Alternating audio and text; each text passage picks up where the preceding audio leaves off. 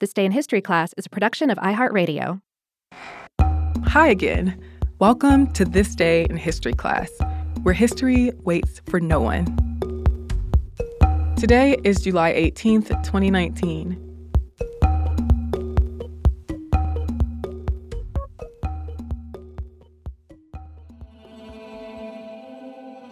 The day was July 18th, 1969. The Organization of American States called for a ceasefire in the so-called Soccer War between El Salvador and Honduras. In 1969, about 3.5 million people lived in El Salvador, and a lot of the country was owned by the land-owning elite. At the same time, about 2.6 million people lived in Honduras, a country that shared a border with El Salvador but was much larger. Honduras was also controlled by wealthy landowners, but the prospect of cheap land and of escaping an oppressive government drew Salvadorans to the neighboring country. By that year, more than 300,000 Salvadorans were living in Honduras. Landowners in El Salvador supported the mass immigration, which freed up land in their country. But Honduran peasants were not so happy with the influx of immigrants, as they were already vying to get more land in their country. Landowners in Honduras had formed a group called the National Federation of Farmers and Livestock Farmers of Honduras, and as they promoted their own interests, they also encouraged Honduran nationalism. Already resentful of Salvadoran migrants, Hondurans began beating, torturing, and even killing Salvadorans. The Honduran government passed an agrarian land reform law to lessen the resentment that many Hondurans had for Salvadorans. It called for Salvadoran immigrants to give up their land and redistribute it among native-born Hondurans. But that legislation wasn't really effective, and the reform ended with Honduran President Oswaldo López Arellano deporting thousands of Salvadorans. As the migrants returned to El Salvador, the government struggled to deal with the influx of people, and Salvadoran landowners called for military action.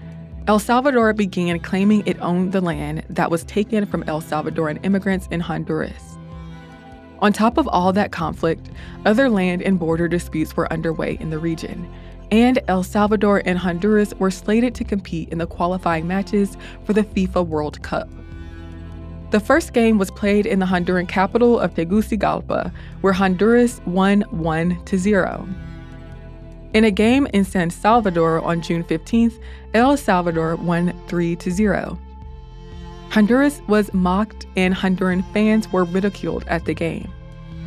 The deciding match was set to take place on June 27th, but that same day, El Salvador announced that it was severing diplomatic relations with Honduras. The deportation and immigration issues had gotten so bad that El Salvador accused Honduras of committing crimes that constitute genocide and not holding anyone responsible for it. Tensions were already running high, but after El Salvador won the deciding match 3-2 in Mexico, conflict at the border intensified. On July 14th, El Salvador invaded Honduras and began bombing it.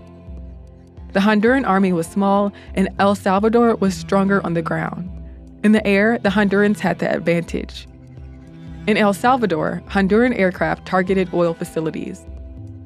The Organization of American States called for El Salvador to withdraw from Honduras.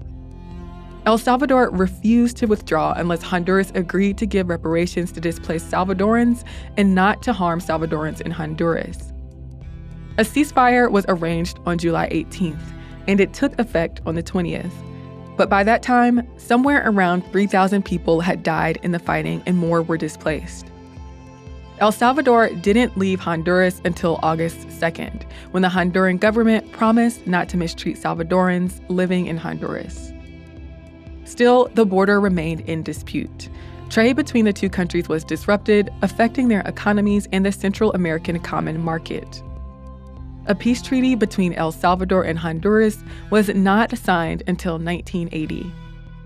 Though the conflict did not actually start because of the soccer game, the name the Football War or the Soccer War stuck. I'm Eves Jeffcoat, and hopefully you know a little more about history today than you did yesterday. And if you're so inclined, you can follow us at TDIHC Podcast on Instagram, Facebook, and Twitter. We'll be back with more history tomorrow. For more podcasts from iHeartRadio, visit the iHeartRadio app, Apple Podcasts, or wherever you listen to your favorite shows.